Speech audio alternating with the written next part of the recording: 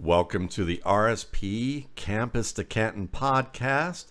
Joining me as always is Felix Sharp. I'm Matt Waldman, and I hope you guys have a very happy holiday season and happy new year to each and every one of you out here. Happy new year to you, Felix. Might as well say it to you too. I mean, you're just on the show every week.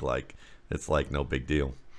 Happy New Year to you also, Matt. I'm, just honored that you would continue to have me on this show. It's a real treat. I went back and kind of watched our Jahmyr Gibbs video that we did in, I can't remember if it was 2020 or 2020 or if it was last year. But I think it was 2 years ago. Just watching him now, considering that he's declared for the NFL draft and people are really starting to talk and chime in on his potential. So it's we've come full circle. We sure have. It's funny. I'm watching him tonight before the show. I've got to wrap up another game of his after the show just to kind of do my full compliment on him. I've kind of reviewed him, Bijan Robinson, and Zach Evans to kind of finish my watching of those guys this year. And so it's kind of fun, and they're somewhat in that order. I mean, somewhat. So, when Gibbs entered the transfer portal, I wrote something at campus2canton.com. I was concerned that wherever he would transfer to, that they would not utilize him vertically in the passing game on wheel routes out of the backfield, arrows, and that to a certain extent came to fruition. He did have a successful season this year under Bill O'Brien catching the ball, but he was not used in the same way that Jeff Collins used him. I mean, the wheel route was like a staple of that offense. They made your linebackers guard space, and he would be, 15, 16 yards down the field, maybe more. And so I'm crossing my fingers that his offensive coordinator takes a look at that Georgia Tech tape from 2021 and 2020 and sees, how you can really unlock the skeleton key and put some stress on linebackers with him coming out of the backfield, not just on, flares and swing routes. I want to see him vertically down the field. Well, I'm kind of surprised they didn't do that because as much as they did that with Najee Harris a couple years ago, but that wasn't Bill O'Brien. So that's probably why, it was Steve Sarkisian. Yeah. So that's the big difference there. But it's fascinating that, changing coordinator with the team can make such a huge difference. And with what we saw there with Jahmyr Gibbs. But today we're going to take a look back a little bit, in addition to talking maybe about some of the bowl games a little bit or thoughts about bowl games and how that impacts draft capital or at least the perception of these players in the draft media. Maybe we'll put it that way. But we're going to talk about some players from last year, who we graded higher than the consensus, what we thought about some of these players in terms of did we not expect them to perform well early, but nothing's really changed about how we see them? Or did we expect them to perform early and the jury's still out on them based on what we've seen? Or have they outperformed what we saw from them? And is it, what are the factors that are involved there? So, we're going to talk a little bit about that.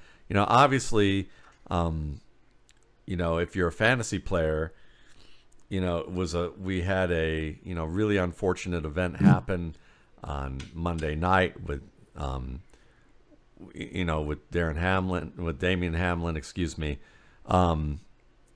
and that was I didn't get a chance to catch the game. I didn't see what happened, but I had heard, obviously like pretty much everybody else listening to this, and we want to send the best out to his family, and I know that.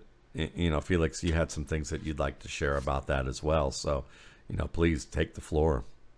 Yeah, I think yesterday kind of reminded us of the human element of these games and of these players. And if it's kind of my work since I've started publicly talking about football players has been geared to that human element. I like to dig deep into who these people are.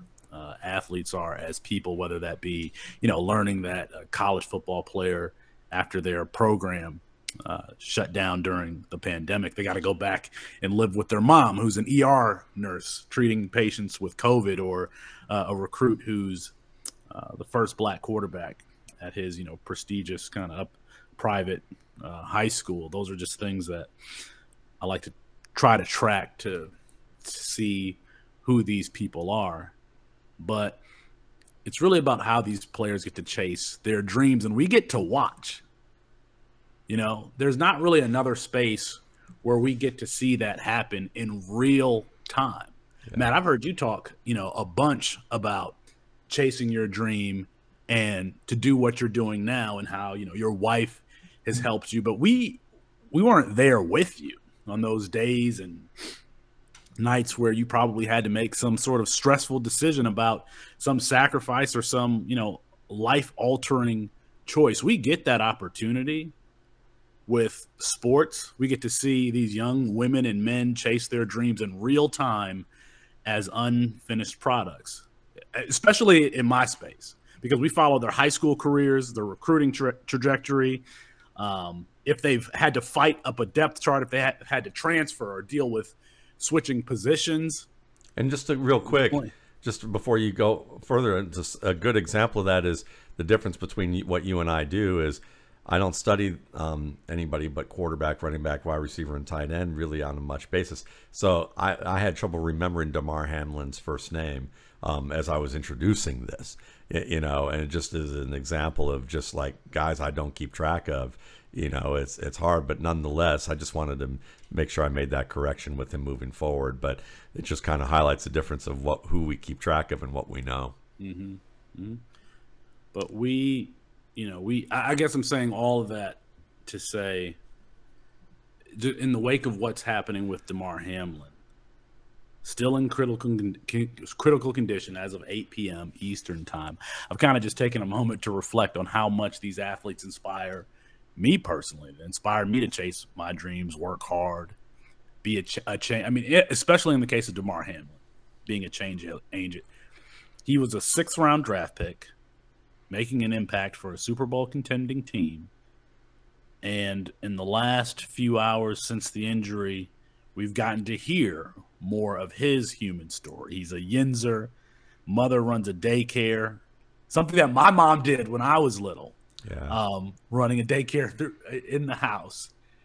Started raising money for Christmas toy drives when he was in college, not even when he was in the NFL, when he was in college. That's the GoFundMe that everyone is giving to now. So, it wouldn't feel right if I was just kind of sorting through my thoughts, and what I was thinking about this situation is just, I'm inspired by Damar Hamlin and how appreciative he appears to be for this opportunity. There are a lot of interviews now circling out there where you hear him talk about playing and the work that he's doing in his community, but just recognizing that he had to fight and work hard and sacrifice to get to this point.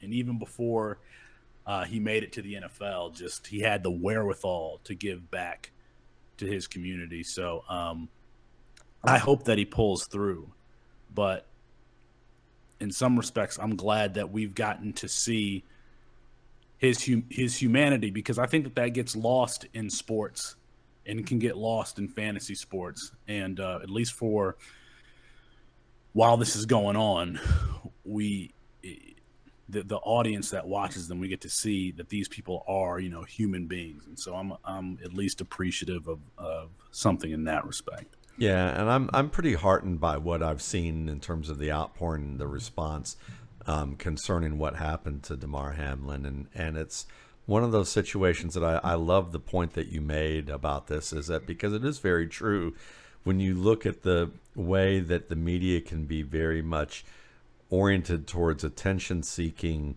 behavior to get clicks or lessons or views. Oftentimes it's regarded around saying something that draws the attention just for the sake of drawing attention. And then, as I've joked with some people in the past 24 hours who had expressed real concern about Damar Hamlin or what that's meant to them, it hits some people hard in this community who are fantasy analysts or football writers who, they don't realize that it's going to have the emotional impact on them when they see something like this. And so I've had a couple of conversations with some people who that's their business in terms of who they are, but who really it did hit home with them. But and then they bring up some of the behaviors of some places, and I say you have to understand that the way the world is, sometimes the media behaviors are what they are. There's a station that I would joke that and it's not ESPN because I just put that out there. There are some stations that you see that I joke that if you're working there, you've probably run over everyone near and dear with you with your bus, and then looked the camera straight in the eye and said, "I didn't see a bus." But even that's complicated because people are complicated. We don't always know the full story behind a lot of things, and this is often the case when you're in a performance-oriented profession, and you see players who've had to work so hard. But if you're working a 9-to-5 gig, and especially if you're working one that, whether it's manual, blue collar, white collar, whatever collar it is, pink collar, it can be the type of situation where you may not want to do what you do every day. You may not like getting up in the morning and or going to bed at night and wish that the night could be longer because you're dreading having to get up and do what you have to do. And you just can't wait for the day to be over. And there are a lot of people like that. I've been there. So when you see someone who's doing something and they're living their dream, you often say, well, that's what you say. It's living the dream. And there's a lot to that. I think for people who have the opportunity to be doing something that they enjoy, even when it runs them down and it's hard and the season is coming to an end, like this particular space, and you get burned out, it can be a good reminder to go, well, would you prefer to be in a different industry that you can't stand, not be around your family as much as you'd like, not be able to, you're worn out and more is expected of you on the way, and you're completely, emotionally or intellectually burned out, and you wish that you could be doing more original or creative work or different things. How would you feel if you were in a different situation? And usually the answer is, yeah, it'd be awful. This is just tough. It's not awful. And I think that can put things into perspective. And I think also we should put things into perspective that, all these people who are doing this work are young human beings. And sometimes they come from situations that are better than a lot of people in our audience. Sometimes they come from situations where they're in situations that were a lot worse. And the things that they've learned and seen, and how the world has shown them whether they care or not about them, or care or not about their families, or care a lot or not about the schools or the communities, or whether the police come when you call them, or whether they or who is going to show up for you if there's a problem, or who won't, and relative to to where maybe someone else grows up. These can all have an impact of how we see the world. And I think that athletics allows us sometimes to see the world in a way, get a glimpse of worlds that we don't necessarily have access to, or we don't create opportunities to have access to that maybe we should. And I think that oftentimes people miss out on seeing that. They just see it as entertainment and theater, and then they can just point at it and laugh or scoff or make fun of it or be angry about it, but not really look deeper to understand. And I do find that we do have a lot of fans who do make that effort. And I think that that's the best of what sports can do, is give us a chance to make an effort to understand other points of view, to understand how other lives are built, the positive and the negative, what creates flaws that people have to overcome, what flaws or difficulties have created positives that we might ourselves look at and go, I don't know if I would have ever gotten through that. I don't know if I've been able to handle this. And so, the thing that I'm most encouraged, though, by Felix, is that the fantasy community, most of all, from what I've seen, has kind of put the perspective on this well. I mean, this was a championship week. I'll give you a good example. Is I'm in a league, an old time league with a bunch of riders, and I was in the championship with another rider, Ken Moody of DLF, and we went into this Monday night game.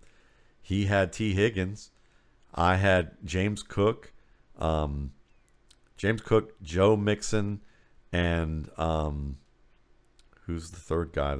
And Tyler Bass. And he was up by, I think, 6 or 7 points before the game started. I don't know what the game is right now. We haven't bothered to really look. But what's been indicative of most people in this industry, it's been about, what's more important is Damar Hamlin's health. And I know that some people have a lot more money on the line in fantasy leagues, have to sort that out. But I appreciate the understanding that most people have had to put this in perspective and say, we'll figure this out, and it's not the end of the world. A lot of people are saying, listen, let's just split the pot and just say we're co-champions this year. Some are saying, listen, if this team's way ahead, I'm just going to concede. Let's just do expected points, or let's put in backups. And I want to cite Ken being in the spirit of most fantasy people that I've seen, because he wrote both our commissioner and me, because I got an email from a co-league member and said, what do you think they should do? And I said, I really don't care. Like, if someone wants to call him the winner, I'm good with that. I don't care. If they want to play it, wait till next week, that's fine by me. If they want to do some other thing, you guys just let me know. Whatever's good for the league. We've all been here enough. It doesn't matter. And that's good. And Ken expressed that same spirit in an email saying, this is what I'm good with whatever, let's figure it out. And I said, I am too. I don't really care. We'll let the commissioner make the call, and I'll go along with whatever you want to do, and I've seen that across this hobby. And I think that it's nice to be able to point out moments like this where people are behaving in a humane manner and thinking about the complexity of a situation and not putting themselves necessarily first, and trying to display that spirit of generosity and compassion and empathy, and sportsmanship, and I think that's a reflection a little bit of what we saw also with the two coaches in this game. Same thing, the fact that they were like, yeah, we're not playing, and I think it's also important to note that I've seen some criticism about how the NFL handles it. And there's certainly going to be room for improvement there, and I'm not going to argue that point at all. I do think that, communication, I would like to see communication maybe be a little bit better if they're going to use if they're going to use major media as a PR arm, which they do. They just like the military embedded CNN reporters with them whenever they go invade a country, and use that as their own method of manipulating for PR. The NFL kind of does that, and to get free PR, or part of their media package with with these deals. It would be good if I think it would be good if they could communicate things a little faster to people who are doing the PR for them, and that's a delicate situation, considering that this was a rare. How many times have you seen someone go into cardiac arrest on a football field? I would argue that they're prepared for spinal injuries. They're prepared for orthopedic injuries. Yeah. But I remember Darryl Stingley. I remember Chase Utley. Not Chase Utley. I was at the game. Mike Utley. I was at the game in 1997 where Reggie Brown went down with a spinal injury. The Jets playing the Lions in 1997, and just how, like, everybody knows it. You can feel the hush over everything, and that's something that everybody felt yesterday. Basically, what you've it puts things into perspective, and it lets you know what is important and what is not important. And I will echo what it is that you're saying, and just a pat on the back to the fantasy community in having that perspective over what's happened in the last 24 hours. Yeah, especially with how passionate the fantasy community can be, and how ambitious a lot of the writers can be, and a lot of young people can be about trying to make a name for themselves in this space, and trying to do things. I think it's great to see overall the level of maturity that there is, and I'm sure there are bald exceptions that we haven't seen that are just too bad. But I like the fact that after a while, maybe we're starting to grow up a little bit, and I'm not saying it's going to change overnight, but I'm kind of hopeful that maybe we are going to get a handle on the social media thing and not be complete assholes to each other, in terms of how we deal with it. Yeah, it's probably going to be a long way away before that happens, but moments like this still give us an opportunity to show our humanity, and I think that's it's never gonna. I mean, we're always gonna have asshole moments, but when something like this happens, it's a nice. We don't ever want this to happen, but it's a nice to see that it does bring out the best in our humanity. All more than anything.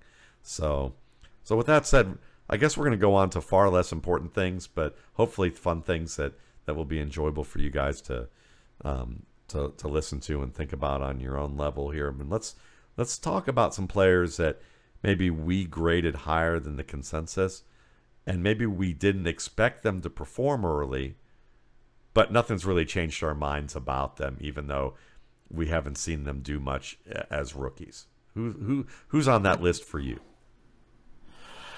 The player that stands out the most to me is Carson Strong, and Carson Strong coming out of Nevada. And as I was, doing this exercise and trying to identify some players to fit in these categories, I kind of realized why I like certain players at the quarterback position specifically. I think that you need reps.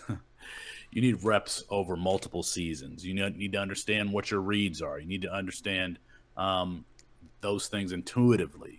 What defender you're high-lowing, or if you have man coverage, who your best matchup is against. If a cornerback goes out with an injury and they bring in a substitute, who that substitute is and where the matchup is. Like, there are all of these little nuances, and then having the confidence play over play to be consistent. And Carson Strong played a lot of football at Nevada. He started for 3 years at Nevada.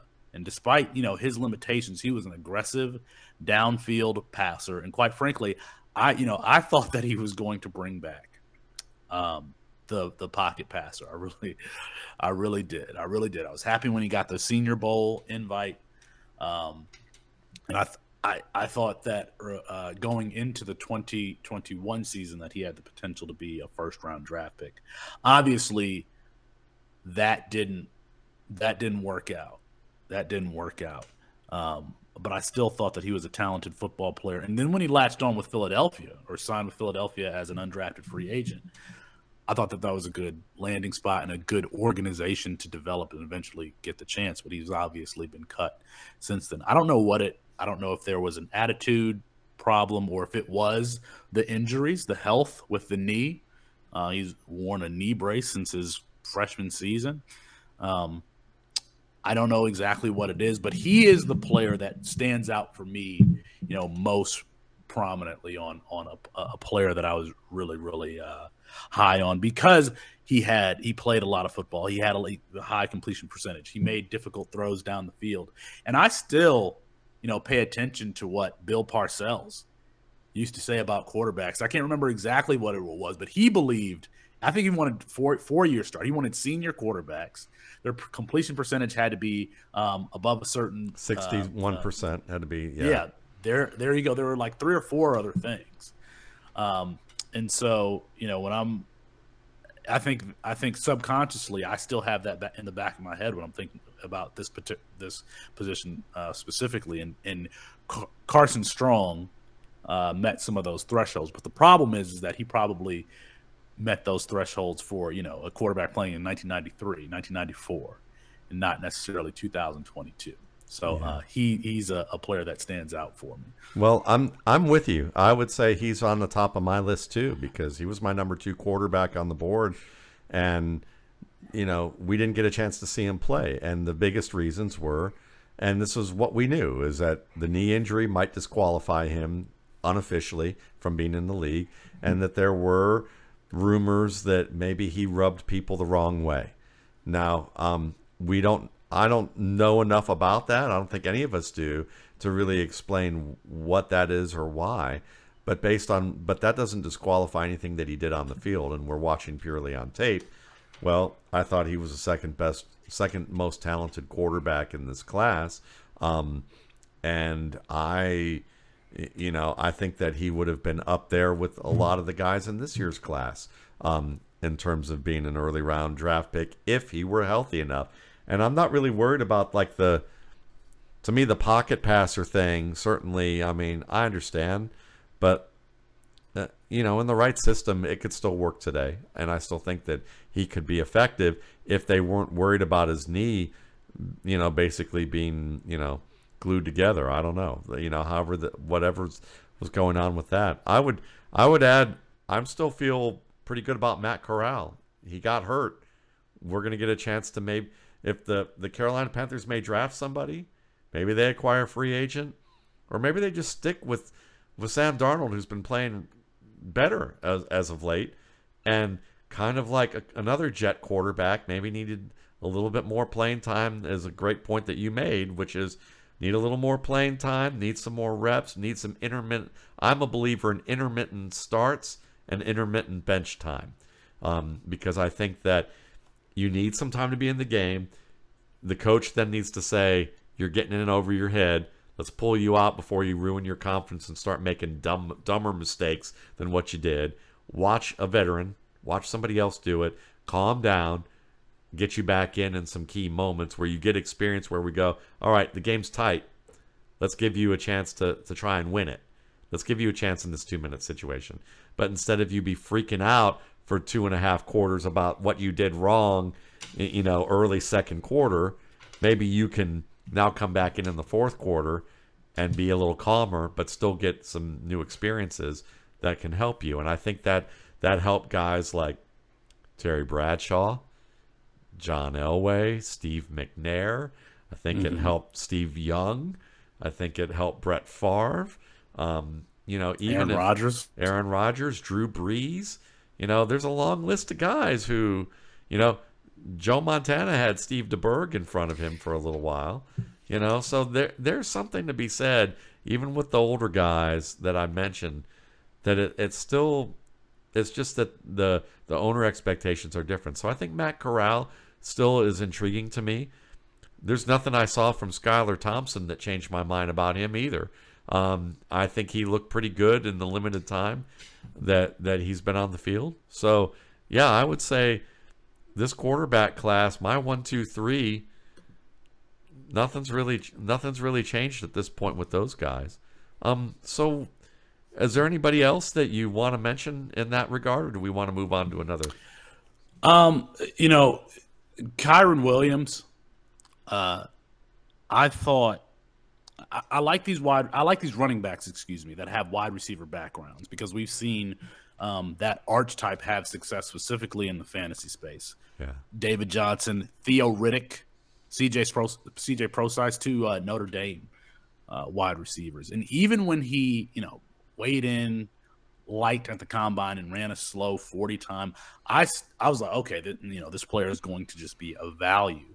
And I think I still believe that in some respects. This guy was a big time playmaker at Notre Dame, in both on all 3 downs, and I still think that he can find that sort of role for himself, whether it's with the Rams or on a second contract.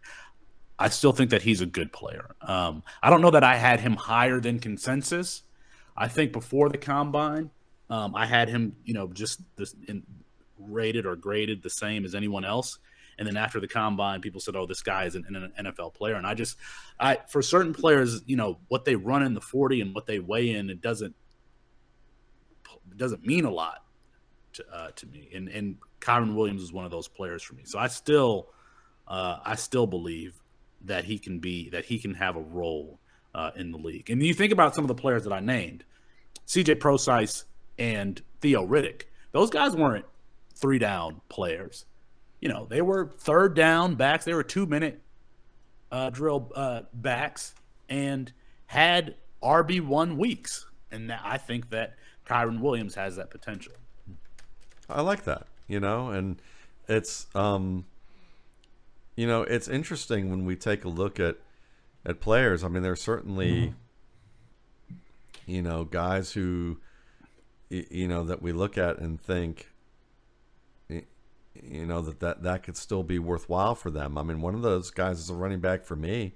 That's Kennedy Brooks. I probably had Kennedy Brooks higher than the consensus, and he went to an Eagles team where Miles Sanders played well. Kenneth Gainwell was still the darling of their 3rd down back rotation. Boston Scott, they can't find a way to get rid of because he's actually better probably than Kenneth Gainwell. But they've invested too much draft capital in him. Sorry, Eagles fans. That's just the truth and how I see it. Maybe that's not the truth, but that's my studies of the two guys. And I like Kenneth Gainwell at Memphis, but I didn't think he was, on the level that maybe they drafted him. And then they traded for Trey Sermon, And so as a result of that, Kennedy Brooks, I don't see where he is. I don't see him. I don't think he's with a team right now, other than I think he's on the futures list for the Eagles right now. I think that's where he is on the practice squad right now for them. And, I guess I could look real quick, but when you look at their depth chart, let's see. Yeah, like on their reserves, on the practice squad, he's not even on their practice squad. So he's not, and I haven't seen him on a practice squad this year. So he's essentially out of the NFL. But from what I saw of him, I'm not, I kind of take the philosophy, and I do this regardless, is that until you see the player play at that level, yeah, it's dangerous to make a change or an assumption, because people can say, "Oh well, he didn't even make the team, so he can't be that good." I hear fantasy people say that all the time, and I think, well, that's a good assumption for being a fantasy player or who's making quick decisions. But as an analyst of football, it's really not a good process, because if Kennedy Brooks shows up, he could not be good enough for 6 other teams, and then that 7th team gives him an opportunity, and he ends up dominating. And next thing you know, he gets a contract, and maybe he's 29 years old, and he has a career like Raheem Mostert, who did that. And people say, well, those are exceptionals, and you don't want to lean too much. Well, I'm not telling you to lean on it. I'm just telling you that if you're going to evaluate talent, it's dangerous to just take a look at superficial things and say, well, he can't play because if he didn't get these opportunities, he just might not be able to play. That's better just to say he didn't get these opportunities, so he's not going to be he's not going to be on my mind or on my lists right now. But if we hear from him a year later or 2 years later, and he's climbing a depth chart, if you're still thinking he can't play, then you've just crossed off a player who, for extenuating circumstances, may have actually been a lot better than you thought. So, and that's important. It reminds me of a conversation that I heard Tyreek Hill have with Shannon Sharp. Shannon Sharp was trying to narrow him down on who these, top 5 wide receivers were. And Tyreek Hill's response was basically what you just said. There are a number of guys. There might be 20 guys in the NFL that, given the right opportunity, could produce the same statistically that I could. He identified Christian Kirk as one of those players. And so I think that it's a good point that you make. I mean, we talked about chasing the dream earlier with DeMar Hamlin, and part of chasing that dream is just is kind of getting lucky with the numbers, and having that opportunity. And not everybody does, and you feel that with a player like Kennedy Brooks or Carson Strong, both of whom landed there with the Eagles. So I think it's a good point that you make regarding Brooks. And it's a great one. I mean, you can look at it in any type of performance profession. It can be a numbers game. I had a college roommate who, I laugh because when I think about him, his name is Matt, and he was a talented keyboard player and played trombone. I used to have to wake him up for his music lessons from an ex-symphony player who was a fantastic professor and fantastic teacher and performer. And I'd have to wake him up, and we'd laugh about that. All 6'6" of him. He should have played defensive end probably. I think that Redan High School in the Stone Mountain area of Atlanta was chasing him around, and the coaches were probably chasing him around to play on the line. But he was he was into music. He was part of a band. This band had a singer who used to sleep on our couch, and they would go to all the music festivals back in the late 80s, early 90s, South by Southwest. They played at CBGB's in New York.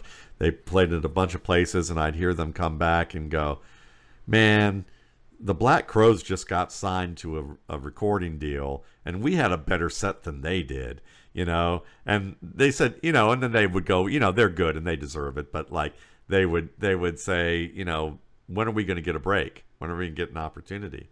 And my roommate, he played keyboards with them. And then I remember leaving school and we lost track a bit. I kept in touch with other roommates a little more than him, but I went to high school. He and I knew each other since high school. And I look up one day, and Collective Soul was this band that was climbing the charts, and the guy who produced it was my roommate who played keyboards on it, and he went on to be the youngest CEO of a major record label, Virgin American Records. He worked with Jermaine Dupri. He wrote songs with Willie Nelson. He discovered Matchbox 20. He lives in a castle somewhere out on the coast of, and I kid you not, I think you could look up his house. I think his name is Matt Serletic, Serletic, and you could look up Matt Serletic's house, and it's literally a castle by the sea out in California, which I think Felix is going to look up and check out. And it's funny because it's a numbers game when you take a look at musicians, and I know musicians who have tons of talent who never get that type of an opportunity because there's so many other things that are involved in terms of what you invest in. And so, a guy like Kennedy Brooks, I mean, it is what it is. I saw him as kind of a James White, Bilal Powell type of a talent, and just didn't get an opportunity this year to see where that's at. So he's a player that certainly makes that list for me. Jerrion Ealy of Ole Miss. I would not be at all shocked if Jerrion Ealy, after his suspension for using a substance not on the approved list, doesn't find his way into a training camp battle for a third down role for the Chiefs next year. He would be a good example of a player that I could totally see Andy Reid saying, yeah, we like this kid. He can be our punt returner. Mecole Hardman might not be back. Maybe they need a punt return specialist. Maybe Isaiah Pacheco, they need a second guy. And Jerick McKinnon is what he is. And maybe we want to see a little bit more. I mean, Ealy was getting first team reps a little bit in August before he got suspended. So I wouldn't be surprised if there's a little Dave Meggett and Jerrion Ealy, and he could turn into something. So what about players who maybe we didn't, who we expected to perform early, but we still think the jury is out on them based on what we have seen of them playing, that they've played and we're like, they've had moments, they look pretty good, but I'm not completely sold on them yet. This feels like It feels like there's one answer for this question. And that's Christian Watson. That's Christian Watson. You know, can he be this number one alpha wide receiver for the Green Bay Packers, or are the drops and the ball tracking issues going to plague him his entire career? I mean, he made the jump from the FCS level, and I know how he tested at the combine, but quite frankly, I think the combine tracks have been a little juiced the last couple of years, so I didn't necessarily buy some of that. But this feels like a Christian Watson question. Some folks might have him in their top 15 or so, given the situation and, quite frankly, that athletic profile and what he's done on the field. I mean, he had that stretch where he was really performing well.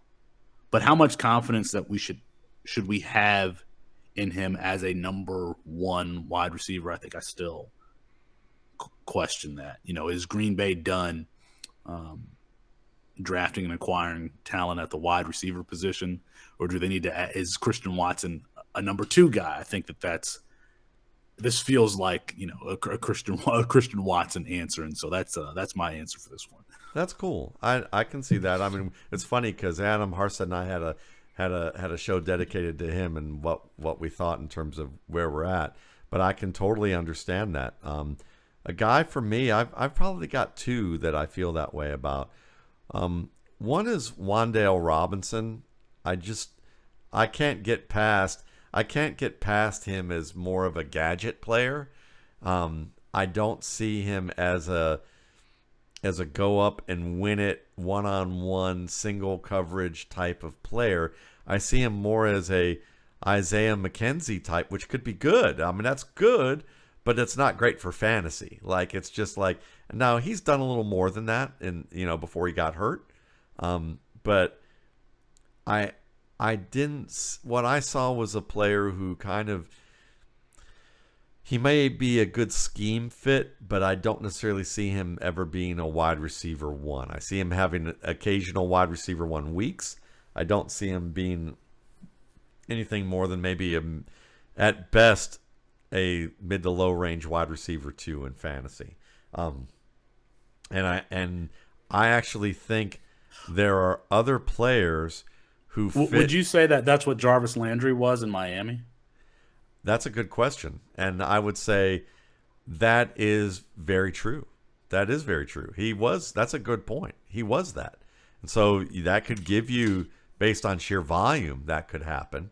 But I don't know if Jarvis Landry at the time that he was doing that was anything but an emergency needed player on a team that wasn't all that good. Whereas I think we saw what Brian Dable's able to do with this team, that I don't think they're going to be in that situation. I don't know. I think what they've been able to do with Richie James and Darius Slayton and Isaiah Hodgins tells us that Wan'Dale Robinson isn't going to need to be fed that much. I don't know. I'm still, jury's a little bit out for me on him. I'll say jury's also a little bit out for me on Isaiah Pacheco. I liked him coming out. I still think that I like that he runs hard. I like that he's fast. He can catch the ball. Still want to see him better see a little better pass protection from him. I still haven't seen him break a lot of tackles. He had a really big moment late in the Broncos game. That was nice. But that was the one that I saw. And when I see one all year, that's not enough for me to grade a guy and go, he's going to be a lead running back for years to come.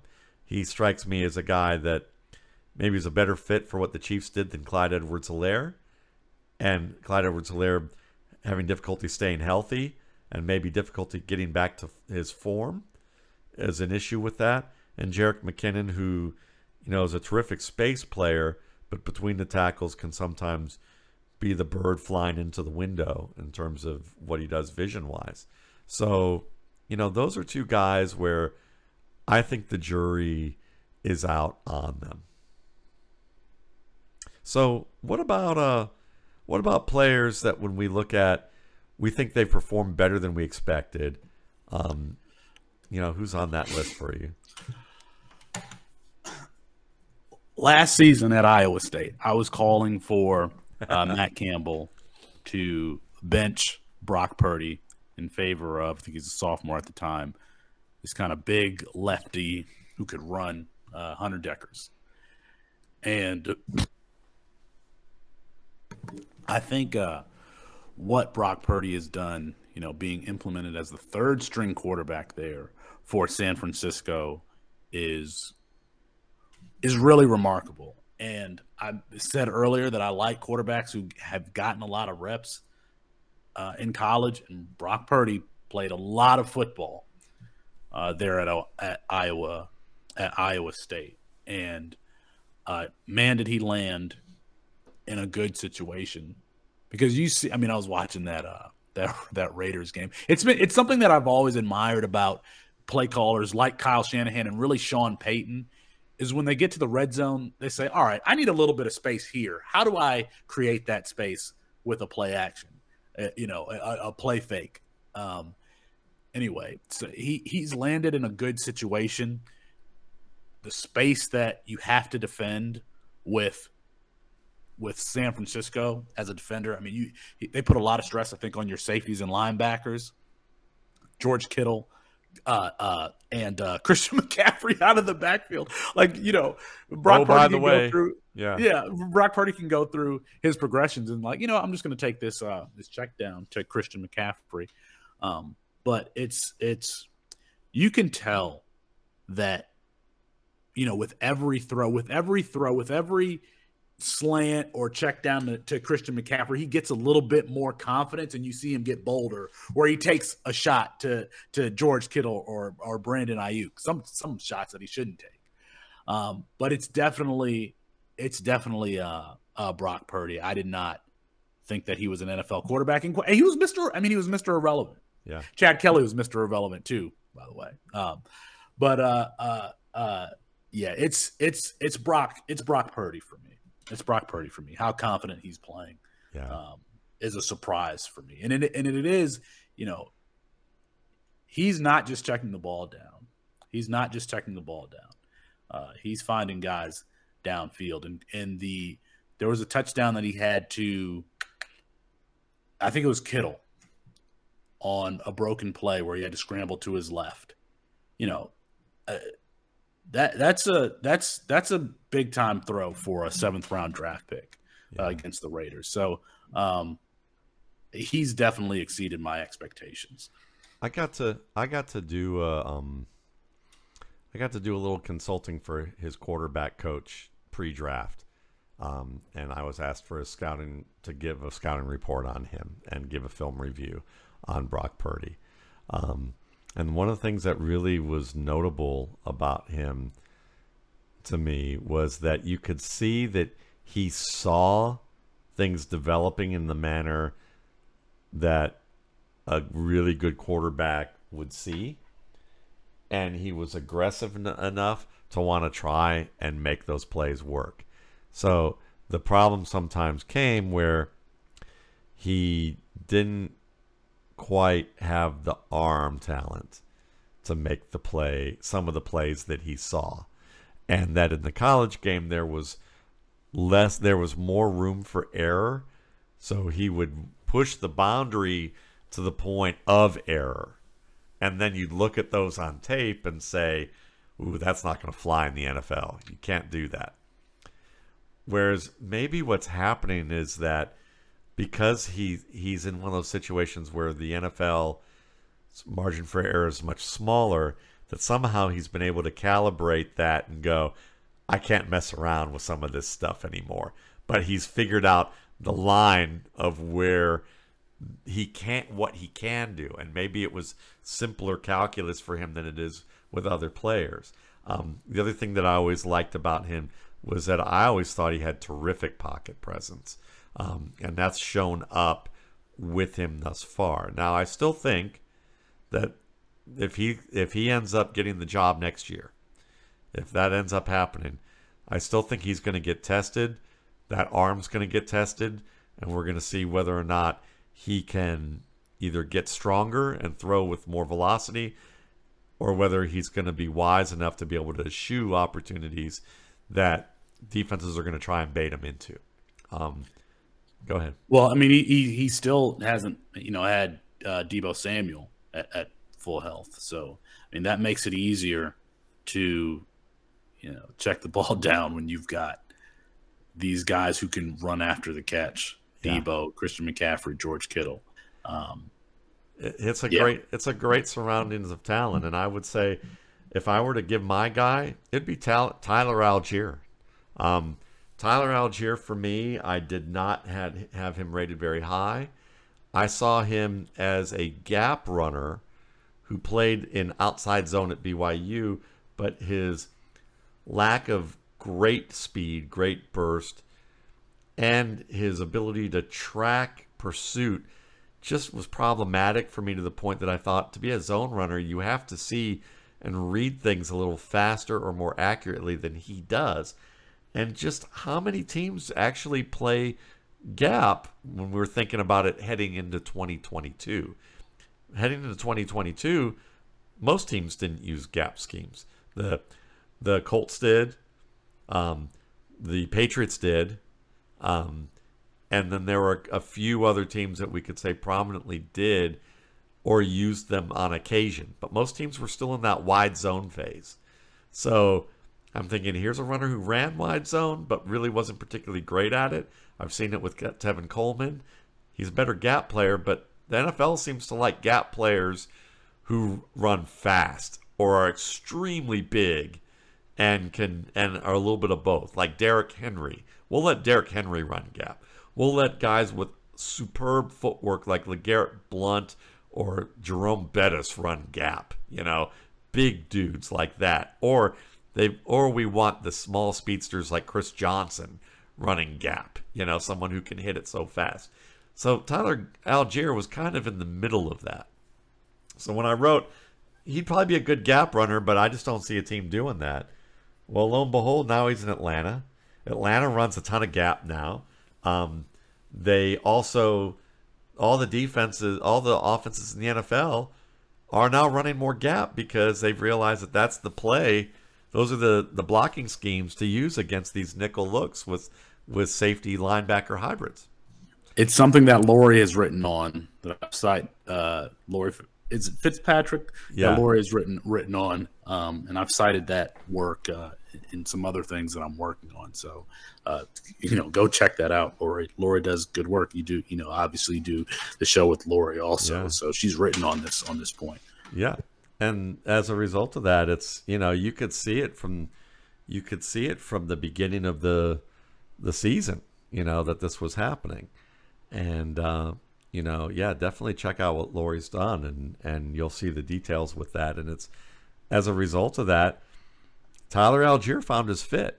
Will it sustain itself? He runs hard. He can catch the ball. I think unless he's at that level of draft capital, he's at that level of ability where Atlanta might say, well, if we find an opportunity to get a better back, we might draft a better back, and we still have Algier in our plans, but he may be a contributor more than a lead guy. Or they may look at it and say, look, we're happy with what we got. We got other areas to focus on, and Lord knows they got enough to focus on there to become the team that they need to be competitive. So they might just say, we can roll with him for a little longer, as our starter. He's a good young back for what we do. So I certainly think that he's a guy that jumps right off the page for me as one that performed better to expectation. And I think some of it is just due to that what he fit well with. I didn't think was going to happen in the NFL, and it did. So that's awesome. So let's talk about some of these bowl games. I mean, listen, I didn't watch a ton because I've been studying a lot of quarterbacks and running backs this weekend, but I did happen to catch the last 2 to 3 minutes of a certain Ohio State Georgia game. And my family members who are all Ohio State alums are reticent to want to have a conversation with me now, even though I'm not that big of a Georgia fan. But, what were your thoughts about performances that caught your eye, just to begin with? I think that C.J. Stroud is the answer. And it's because we knew that he was a good player. But I think that the consensus comp or play style comp for C.J. Stroud before the Georgia game would have been Jared Goff. But then against, one of the best defenses in the country, he starts making plays out of structure. He's sidestepping interior pressure to make some throws, including, one of the 2 touchdowns to Marvin Harrison Jr. This is just not a play style that we had seen from him. He was a guy that wanted to keep his feet, still in the pocket and be protected. And it's funny because his first action as a freshman in 2020 was a 60-yard run against Michigan State on the road.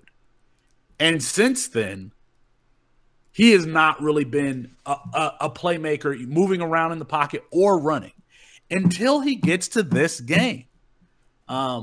He's been sandbagging people. Yes. Well, I think that this is what Coach Ryan Day does. I think that he does not let his quarterbacks run, maybe for the fear of, we don't want to play the backup and we've got national championship aspirations. But and I've said this a lot on the Campus to Canton podcast feed, I really think that you can be selective about what tools you're going to use in college, but you can't do it in the NFL. We've seen it with Justin Fields this year. Was not a rusher, had the athletic ability, but was not a rusher in college. I think that that's the way that those Ohio State quarterbacks are coached. Bryce Young, a guy who has tremendous athletic ability and will scramble to throw. C.J. Stroud, another one, has to use all the tools. Josh Allen had 200 yards rushing his last season at Wyoming. And I just think that the NFL forces you to use everything that you have to get first down. So I liked C.J. Stroud. I really liked C.J. Stroud even before this game. But, man, did he show some confidence doing some things off script that we had not seen him be comfortable doing in 2 seasons as the starter. And if this is the type of player that he's going to be with what he can do, throwing the ball downfield in that 8 to 15-yard range, he seems really, really comfortable there. I think that he's going to have a really high ceiling. He's a player that I've wanted for my Detroit Lions because they've got the offensive line. They've got comparable talent at the wide receiver position, versatility at the wide receiver position. And we haven't even seen, what Jameson Williams is going to do to cornerbacks and safeties and defensive coordinators planning for his deep speed. So C.J. Stroud really, really impressed me. It's just, it's not the fact that he you see boxing, they'll change fight styles in the middle of the fight. And C.J. Stroud did that versus Georgia. He became more of an off-script playmaker in a really good game. So I thought that was super, super encouraging. And if you are, the Colts or the Lions or one of these teams that needs a quarterback, you might feel a little bit better about this class after watching that game. I liked what I saw from C.J. Stroud. I loved it. And, I love that. That's a great answer for a player, and certainly this was a great opportunity for us to be able to talk about, a variety of topics this week. I'll be remiss to say that if you haven't checked out the Campus to Canton League, please make sure you do so. It's a fantastic way to be able to combine both college fantasy football with NFL fantasy football in a dynasty setting so that the players from the college game migrate over to your NFL roster. So you really get a chance to kind of do some scouting, advanced scouting of these players, and then they become meaningful not only on your college roster, but but also feed into your NFL roster. It's a really simple way to get started. You can go to campus2canton.com, and it's just going to make you better in every aspect of what you do, and just be a lot of fun. It's a different way of going about things. And of course, the RSP is now available for pre-order for $21.95. You can get it at mattwaldman.com. For those of you who are subscribers to the 2022 services, I've sent out a newsletter. If you didn't get it, email me and I'll send it to you. But it's for those of you who subscribed last year, giving you notice that I'll be coming out with with updated projections and rankings, probably no later than Saturday, and then you'll get another one in June, and then the service starts over in June as well. So I kind of have an overlap there. But yeah, this will be the last newsletter for that. For December, I'm a little bit behind here, but that's just how it goes. But I appreciate you guys, and appreciate the feedback with the work. And of course, Felix and I are very thankful to have you guys as an audience, and providing the commentary that you do. And we will be back in a couple of weeks to talk a little bit more about these guys and take you through the draft season and enjoy, some of the things that will come through with that. Have a good day.